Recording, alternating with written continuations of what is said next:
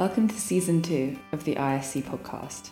My name is Genevieve Stowe, and throughout this series, I will talk with industry leaders about their career journeys and what they've learned along the way. It won't just be me doing the interviewing though, there'll be cameos from the ISC team and even some ISC members too. Some of these episodes have been pre-recorded with a live audience. Therefore, some of the questions you hear will have come from ISC members themselves, and we request your patience with any technical issues we might have had. This episode was recorded in June 2021, where I had the opportunity to speak with Jill Francis. Jill, thanks to her nearly 20 years experience working in tech within the insurance industry, had some great insight when it came to making internal change and stressed the need for internal alignment. Jill and I also touched on something that she feels incredibly passionate about, which is the price that women pay in order to be successful in their careers. Thank you so much to Jill for giving up the time to share her expertise. We hope you enjoy this discussion. I'm pleased to say it's a beautiful sunny day in London, which is rare at the moment. So I'm very happily speaking to you all from the bottom of my garden, and I'm looking out on a nice sunny sky. And I'm thrilled to be joined by Jill, who is actually in Derry in Northern Ireland. So we're coming from different places. And I think we're also going to have a pretty global audience as well, Jill, thanks to your US roots. With that, I'm going to pass over to you, Jill, to do your introduction, and then we'll get going on the questions. Thanks, Genevieve. And hello, everyone. And it's really my pleasure to be here today. Jill Francis. I'm currently serving as active underwriter of Victor Syndicate 2288 here in London, or generally in London, and also serve as the Chief Underwriting and Operating Officer of Victor International. So I know we're going to get into more of my background, so I'll save some of the rest for your questions. Perfect. So you have said that the role you have currently is your dream job. And I'm sure I know there's been a whole load of bumps and things that you've overcome along the way in your career journey. So what are the pivotal steps and also missteps which have led you to this point? Yeah, thanks. I guess when I think of dream job too, it comes in a couple of I think, perspectives of one, just being Lloyd's of London. I think, and I will just say, my career has been very varied, and I didn't even know what Lloyd's was probably for the first 10 years of my career. So I started out as in a direct writer insurance company in Wisconsin. And, for those that don't know direct writer, it would be like what we call in the Europe, a tied agent. You only work for the company or represent the company that you're employed with. So you don't really have access to what the brokerage world or Lloyd's would be. And so it's quite, I guess parochial, I would call it. And you're kind of in this little bubble and you just kind of interact with that company. So when I moved to Chicago, and I always call that my baptism into the real world of insurance, you start dealing with maybe D&O, E&O, some of the harder to place type coverages. And that's when I knew about what Lloyd's was. And I always had this idea that someday I wanted to work there. And once I understood, it was really the birthplace of insurance, it really gives it that historical perspective too about how insurance even came about. And it was, about insuring the ships and the cargo and all the things, and about why there's a 3-year accounting cycle. I mean, those are all things that unless you're tied into the Lloyd's world, you don't really know. So that was sort of this kind of North Star I've always had about, wanting to someday work in the London environment. And then two would just be the international, more than a study abroad that you would do in college. This would be the working abroad in our insurance and a corporate and professional life. And so for me, this is it. I've had a lot of different roles, moving to Chicago. I worked a couple years in Manhattan, 5 years in DC with Victor. So I've had some exposure in moving around within the US, but this is the first international. So that makes it sort of the ticking the boxes from a professional side and a personal, sort of bucket list kind of thing. Mm. So do you think that moving around in the States helped kind of prepare you to move over to the UK? It definitely did. And I think, sometimes I talk a little bit about the price you pay, and I'd like to even think about it because that kind of sounds negative that, but it really, there is a price of change, and I call it sort of an emotional price, right?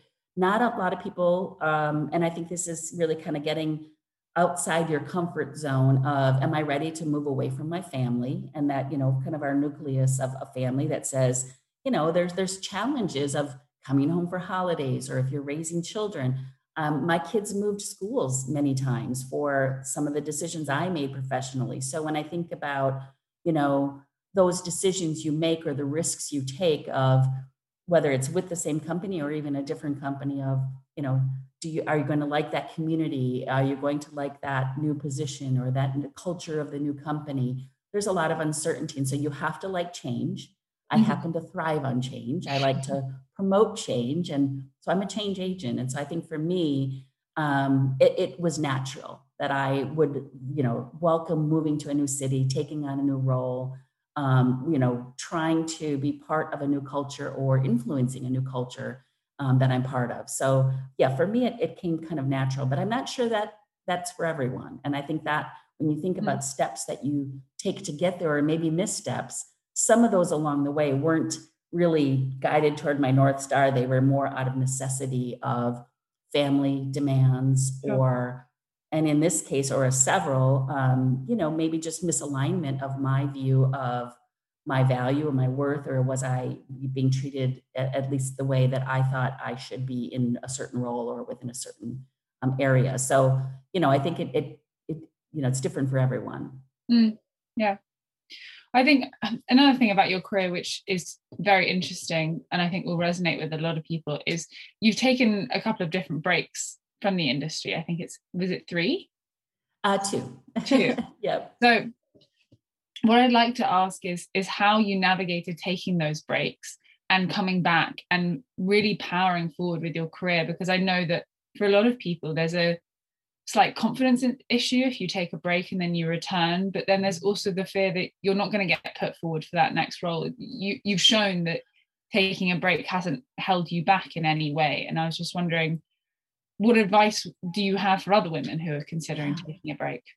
Yeah, thanks, Jennifer. That's a good question, because at the time that I was taking those breaks, I'm not sure I must have certainly put a lot of thought to it, but now looking back, I think the first time I took it was about a 5-month break. And it was necessary for me because I think I needed to just get my head in the right place to say, am I living the way I want to live? Am I living where I want to live? Do I have the role I want to like? And there was a lot of family influence in that as well. So I think when we think about work-life balance, when things get out of balance, whether it's the work side, the family side, or sometimes both, it's kind of important to step back and just take inventory. And I also realized I was quite privileged that I could afford to take that break. So I was at a point in my life but look, I was living in Manhattan. The rent was not cheap, but it was important for me to take that break and really take that self-assessment of professionally, where do I want to be? Where is my passion? And I've always tried to kind of round out what are my skills to what is my passion. And I mean, really, creating that space where I feel valued, where I feel like I'm contributing. And so that first break was, I think, really important. I took a road trip. I thought, I've never lived on the East Coast before. I've always wanted to live somewhere coastally. So what do I know about the East Coast? So I decided to take a road trip. And each step of the way, I just kind of did some self-reflection, learned a lot and say, do I want to stay? At that point, I was probably 20 years in the industry. Do I want to stay in the industry? Is there another career that's calling me? And so it was a real pivotal point. But I think to your point, then the re-entry of, the confidence, I think I had some skill sets that were in demand. So I was heavily invested in the technology, tech E&O, cyber. It was at a point in the mid 2000s where, there was a lot of people, there were people looking for that skill set. And so I was approached by a recruiter and I kind of, bristled a little bit at the opportunity saying, well, and I kind of thought, well, I don't really know if that's what I want. And but by not turning that away though, and staying open to listening, I just said, well, and I remember she said, what's the harm if you got on a train? What are you going to do next Thursday anyway? I love the way she did this. And she said, what's the harm if you just got on a train, came in and just talked to us? And that entirely changed, my whole view of the opportunity. So I think the important thing is to stay open, be honest with yourself about your why. Why are you doing what you're doing, or what is it you're looking for, and making sure, I always call it like the Shakespeare of to thine own self be true. Are you staying true to yourself and your kind of own North Star? And that helped me kind of, make that assessment. I think the second time was, and that was a bit more recently, I think that one was really more around frustration from kind of hitting that glass ceiling and just saying, after that, as much time that I spent in the industry, I was a bit tired of how hard do we have to push the path of getting toward gender equality.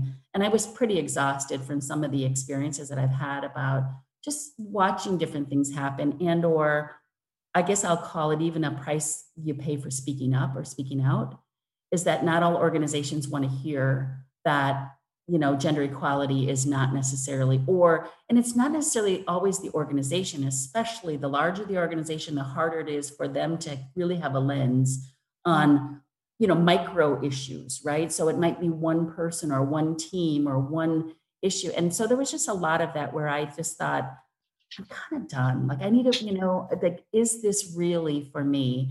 And so I was in a position for the first time in my life that I only had, I didn't have a spouse. My kids were all grown. I didn't have financial commitments to anyone but myself. And so it was the perfect time to take a risk and say, I think I need a break I pursued my master's degree, found and it was in organizational leadership. So it was the people side, not the finance side of the business, which I tend to gravitate toward the leadership side of things, of how do we help more women get into those roles. So I wanted to just kind of, get, when I think of mastering that, that art of leadership. And so it really attracted me, and it was online, but it had great study abroad. So I spent a month in Florence. I spent, 2 weeks up in the hills of Italy in cultural immersion, learning communication styles with, someone that you've never met before and things like that. So it really, and that's how I ended up in Derry in Northern Ireland in my last elective of taking peace building through dialogue. And that really kind of struck a chord with me. So I thought, kind of feel like I owe it to myself to see where this goes before I decide I should go back to insurance. But while I was here studying conflict resolution and learning about the other, when I think about, men and women being kind of divided and a bit like a sectarian society and having conflict and trying to figure out that resolution and saying, if women like me keep opting out of the process to when we don't get to those senior roles, how is it ever going to change? If we keep taking our ball and going home, right? So that's when I just decided that I felt like I've invested so much time in my own career, but also with helping mentor, younger women and kind of keeping that path going in the conversation of change. If I don't come back and help, like, what do I want my legacy to be? So, but what I did was came back with a different mindset. And I think that was the key for me. It was a different goal with a different mindset, saying, I think I can contribute to this, to change differently.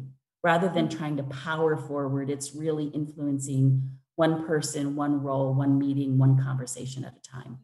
And that was what changed for me. So, but I think to your point of the confidence to come back or the re-entry, I do think it is about really, again, just challenging yourself on the why, but also finding the right organization. And that's where I just feel really, grateful that Victor has just been was a great landing spot, and I've been able to do great things in the last 6.5 years since I've been there.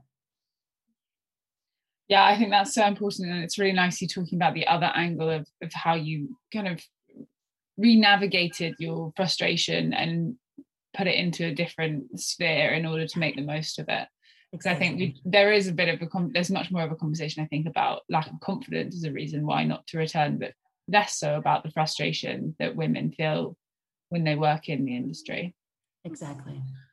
We had, I think this will slot in quite nicely here. We had a question coming from Chantal Hooper in advance, actually, which was, if you could give any advice to a young female in this industry wishing to succeed in their career, but nervous about how people may try to stop them from doing so because of their gender, what would it be? Yeah, that's, well, I do have a lot of years of experience in that one. So I feel like I can part it. And I would just say, ask for what you want. I think oftentimes we think, and I'm guilty of this. So this is why I think, I would impart this is that if I had maybe learned this art earlier of being okay with asking, as opposed to thinking someone will, notice me because I work hard, that I get, I have good work ethic. I show up, I produce results. That's not enough. It really is about being vocal about what you want. So making sure you ask for it. And also not accepting no for an answer. So that would be why when you see some of the changes I made, if you're not getting rewarded or feeling rewarded where you are, and that's not to say that I'm encouraging people to jump ships of their roles, but making sure you're pushing your agenda personally for you as much as you can, where you can, with who you can. But if it's not there, then don't settle for it either, because I think that's how we get, and this isn't just women that experience this. I think then we get, you feel like you settle for something, that you're compromised, and that you have no choice. And we always have a choice. And so for me, I would just say, don't take no for an answer, and make sure you ask for what you want. Yeah, definitely. I think that's something that we can all be guilty of sometimes. It's almost easier to say, oh, I'm sure they'll notice. I'm sure they'll see eventually all the hard work I've been doing, rather than putting yourself on the line and saying, no, actually, this is what I deserve. Yeah, we're not very good at kind of blowing our own horn, right? And really kind of showcasing it. And I think that is a gender difference, is that men do tend to have a better handle. Maybe maybe it comes from the way we're raised, or how, just different ways that we're expectations about, we see it as, I know certainly I was taught as, that it was even considered vanity to talk positively about yourself, or, so I think it has all kinds of different cultural differences of our comfort level of, really, have leading with confidence. And I think that's really hard for us to do that. So I think if the one thing to work on is, honing that skill. Yeah, absolutely. So we're actually going to move on now and talk a little bit more about the business that you work in, so specifically tech and innovation. So if anyone has any other questions about Jill's kind of career background or journey, please do send them in. We can slot them in now. If not, I'm going to carry on with my next question, which is, how has the tech and innovation space changed and developed over the past 20 years? 20 years sounds like a long time. And then sometimes when you think, we're talking about, at the millennials, think about Y2K, right? Everyone thought the sky was going to fall. And, when you think about it, or even just late 90s, say, with the whole tech boom, right? We had the dot-com explosion.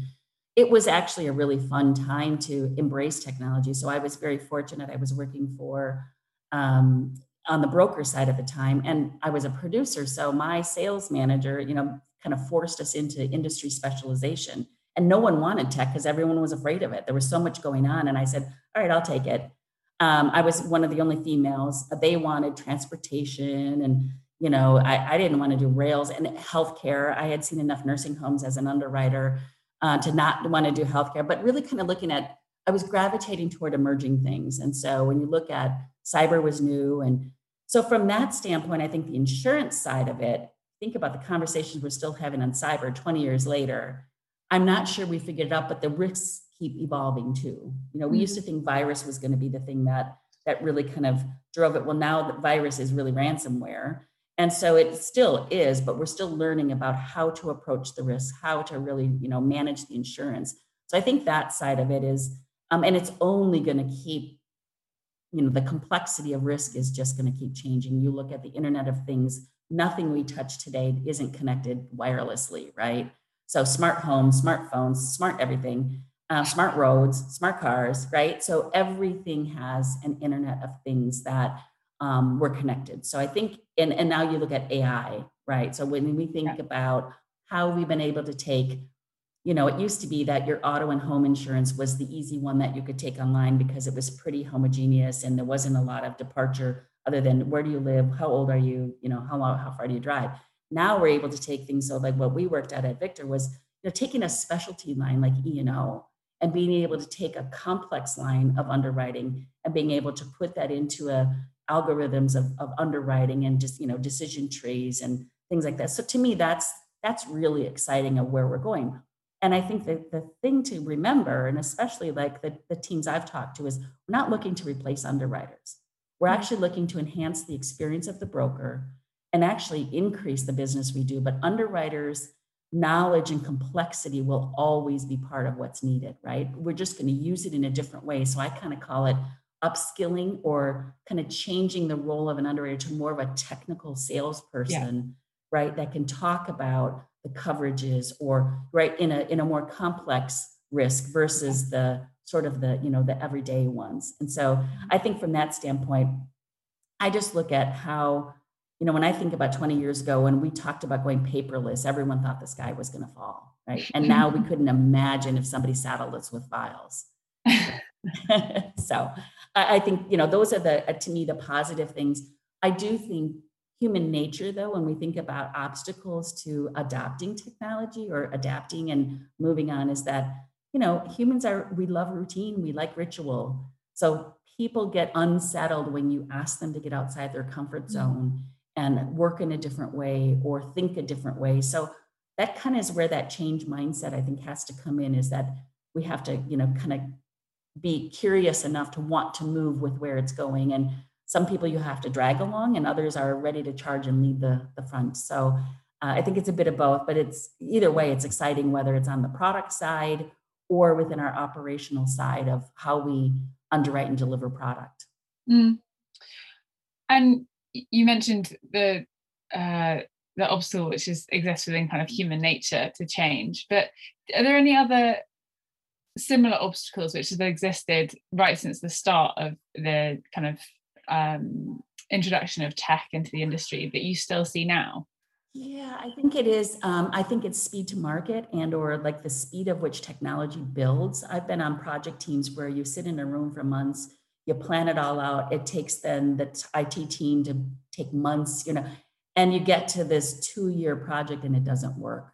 Or you've got, lots of hiccups along the way. So I think there is technology fatigue, change fatigue, where if you introduce too much too soon, or if you introduce something that doesn't work, or the skepticism, I think then you get this umbrella of, don't make me do all this if it's not going to enhance my job, right? So I think there's some of that where we shouldn't be thinking about technology for the sake of technology. It should be, is it really going to, deliver the impact we believe it's going to? Because that's how you're going to win people over. And I think we've certainly had enough, as an industry, had a lot of missteps, right? Of failed, and I'll call it failed technology, whether it was either failed vision, failed build, or failed execution. And it could be, any one of those. But I think that's really where we've gotten better, because if you don't, you're going to get left behind. So I think from that standpoint, but we still have a long way to go. But I do think, you look at how much we're being able to connect with each other, even outside of different organizations, through APIs and a lot of, open technology versus our old legacy systems. I think that's the big difference. That's encouraging and, likely to get us to that next level. Yeah, absolutely. Do you think that, often the conversations that I have with people around adoption of tech and innovation, they say that they get frustrated by the internal barriers within their own corporations and management teams not being ready or not understanding the benefits of the change. Is that something that you see as well? Obviously, it's slightly different for you given the role that you hold. But well, and again, I think I'm in a unique position, or I think our company is unique in that our IT team and the business team are all a team. Generally, I think where it breaks down is when you've got the business side pushing for something, and IT, either it's a budgetary constraint or it's a knowledge constraint, or do they have the capabilities in-house or outsourcing? So I think there's a lot of that, but what I've seen where it's most successful is when IT and business are aligned, and it's sponsored by senior leadership overall, that's the driving force behind getting those two groups to work together to deliver what the vision was. I think the internal barriers end up with when one of those is the blocker, the business or the IT side, or senior leadership, right? They're not all on the same page as to, I think it goes back to the why, believing of what that technology is going to deliver for the organization. Yeah. So do you think that there needs to be a slight, a larger focus on kind of change management and encouraging senior leaders and people generally to be more ready to accept and adapt to change? Yeah, I mean, I wonder about, because we've had this explosion of insurtech companies, right? So now there's tons of money going into the insurtechs, and they're building some great platforms, but they're not necessarily aligned with some, they don't have the insurance expertise, they have the IT. And so I think there's some things missing there that says we shouldn't assume that we're going to outsource this to someone else. It has to be part of and embedded within our industry, driving the need versus what some tech company thinks we need and then try to sell it back to us. That's what I'm seeing a lot of. And I'm shocked at like the millions of dollars getting invested into some of the insurtechs that they can stand on their own, but not as a sustainable, platform and or without the insurance influence. So it's kind of like you built it, but you kind of forgot to ask the owners how they want to use it.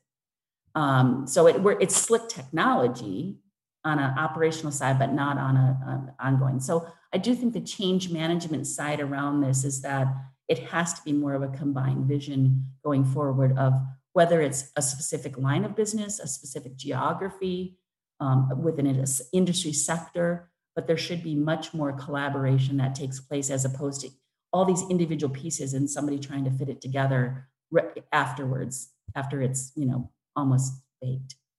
Yeah, absolutely. You've got to have everyone on board from the get-go. Otherwise, It's going to be a challenge. I'd like to now talk a little bit more about something that you mentioned earlier, which is in relation to gender diversity and the dynamics that exist within the industry. Mm-hmm. And as I said, you touched on it earlier, the price that women pay. And do you think the women do pay a price for success? And do you think that this is a different experience to men? Yeah, so there is. And I think, a couple of things, right? I think, first of all, we're still trying to find what gender equity looks like. If we said, is it 50-50? Is it, from that standpoint, I struggle a little bit with what that even means, right? When we talk about, so whether it's balance. But I do think women, especially if and I sometimes call it the motherhood penalty, but, and it shouldn't be, right? I mean, by nature, women are the ones that bear the children, but we also now bear more of their care. Men are much more involved than they were. Certainly when I was in the 80s and we had Working Mother magazine, we didn't have the internet, right? So we were relying on all these new things coming into the workplace. I think my husband was one of the first people to be a stay-at-home dad, and it was not very popular. And the male ego didn't do very well with that in the 80s. And especially when you're surrounded by a lot of professional men who then sometimes have judgment to say, you got a college degree and you take care of your kids. And they would even call it babysitting their kids, their own children, they would call babysitting, right? So we've come a long way. But I do think, so the whole notion of, I would call it, parenthood, because more men are absolutely wanting to be part of their kids' lives, and they want the same flexibility that women want from the work world. So I think we should be pushing for more parenthood flexibility, so that it isn't viewed as just a women's issue of childcare, right? Is that there is a male in that role, but in my case, and then if you do become a single parent, it becomes equally more hard, right? Because now it's solely on you to manage your career and your childcare.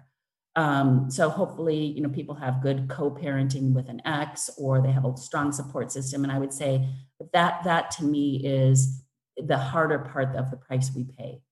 Is we struggle more. I look at a lot of men that would go on a business trip, come home, and they don't have the same demands that I would have when I come home from a trip to say, I'm still the one to get them to the dentist or gymnastics or whatever that is, that oftentimes, and it depends on how you set up your household, right? Yeah.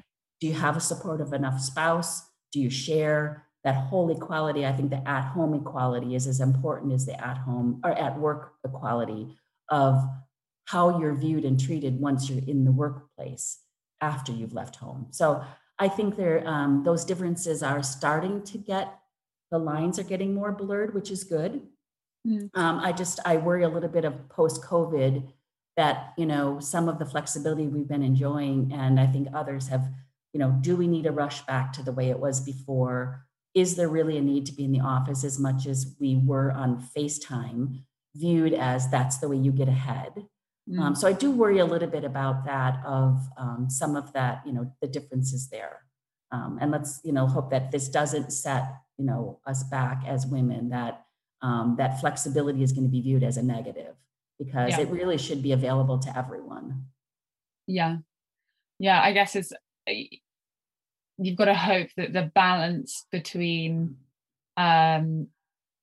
people maybe wanting to take up the flexibility slightly and not be doing the face-to-face in the office thing, and maybe a slight lack of reduced visibility is outweighed by the last year and employers being able to witness what people's home lives are like, and having a newfound appreciation and understanding for all the different aspects that people are juggling. But we shall have to see. Yeah, I hope that we've been able to demonstrate through this time, though, too, that we do have the ability to do both, right? We can perform and really, contribute just as strongly if we are at home. And, in the past, I know that, there used to be skepticism about what were people do on their work from home days. Well, now we kind of know we all worked from home, and you actually can be very productive and sometimes even more productive. So I hope that that mindset stays with us across, and really for all genders, though, for both, because I do think everyone would like that flexibility to work into their daily lives. Yeah, absolutely. I think the last year's been very good for busting those productivity myths. Right. Is there a way of becoming a successful leader without making the sacrifices that you've just touched on? Well, I mean, I think we all have to decide kind of that price. I mean, for me, at the time that I made them, they seemed like the right thing to do. So I would say, though, I wouldn't be here if I wasn't willing to move away. So I grew up in Wisconsin. So no, I would not be an active underwriter in London. Likely, I wouldn't have gained the experiences I have. I wouldn't have had the same opportunities. So I don't think, now, could I have become, a senior leader in a small mutual company? Sure. Do I think I would be as professionally fulfilled? And I think that's where the personal side of what your goals are. For me, bigger cities, bigger organizations, more challenging risks, for me, that was important. So I suppose you could say, but even with, and you have to decide is it a price to pay? Moving away, or, going within a smaller company versus, do you want to be a bigger fish in a small pond? That's what I used to ask my question, or is it better to be, a small fish in a big pond? And they each have their own advantages. And I would say, I think you can have success, but I do think there's always a price you're going to pay for the choices you make along the way. And from my standpoint, I don't have regrets on any of them. It's just kind of now looking back and saying, and acknowledging that there is a price. Knowing I missed some of the things with my kids, knowing I've definitely screwed up on, a few, like scheduling things of, I put work before a child, or, things I wish I could go back and do over, but I don't regret, any of those moves. I stand by the decision and I own it. So another aspect that's always, I think is always worth considering when you're talking about diversity in relation to gender, is the role that stereotyping plays in preventing women from reaching their leadership potentials. Do you think that that's still a factor? It's a great question. I struggle with them on a bit to say, yeah, I do think, if you think about it, women have been fighting for equality for a long time. It's not even within our generation, right? So when we think about the right to vote 100 years ago or what, so I do think men are probably tired of hearing of us pushing for equality. That said, we're not going to stop. So this is where I kind of get to defining, will we know when we got there? What is it, right? So we've made progress and we continue to make progress. So I do think But the stereotypes, it's funny. Someone asked me a question about why do I think the insurance industry is so male dominated? And I really couldn't answer the question. So I Googled it, I'm thinking, who knows, but Google. And it was funny that it came out, and it was through Investopedia. So it was kind of like a wiki kind of thing, right? And it basically said that there is a pervasive stereotype that women are not willing to work the long hours, that we need, intermittent breaks from our careers because of children, and that we can't handle stress like men can. And that was their answer. And I thought, well, okay, at least they're being honest. And if that is the perception or stereotype that we have, I've heard different stereotypes that we're too emotional, that we are too emotional to make important decisions or to handle stress. And look, I'll be the first to admit, I'm an emotional person. I've cried at work. And I can remember in my younger days, I was highly embarrassed. Now I just say I'm human, right? So we have to say, like, we are probably more emotional because we're taught that way from young. I raised 3 boys, and I've had to apologize to them that I didn't really teach them to necessarily deal with their emotions well. Boys are taught to suppress it, stop crying. We don't cry. So I do think we've kind of done that to ourselves, and this is where we are.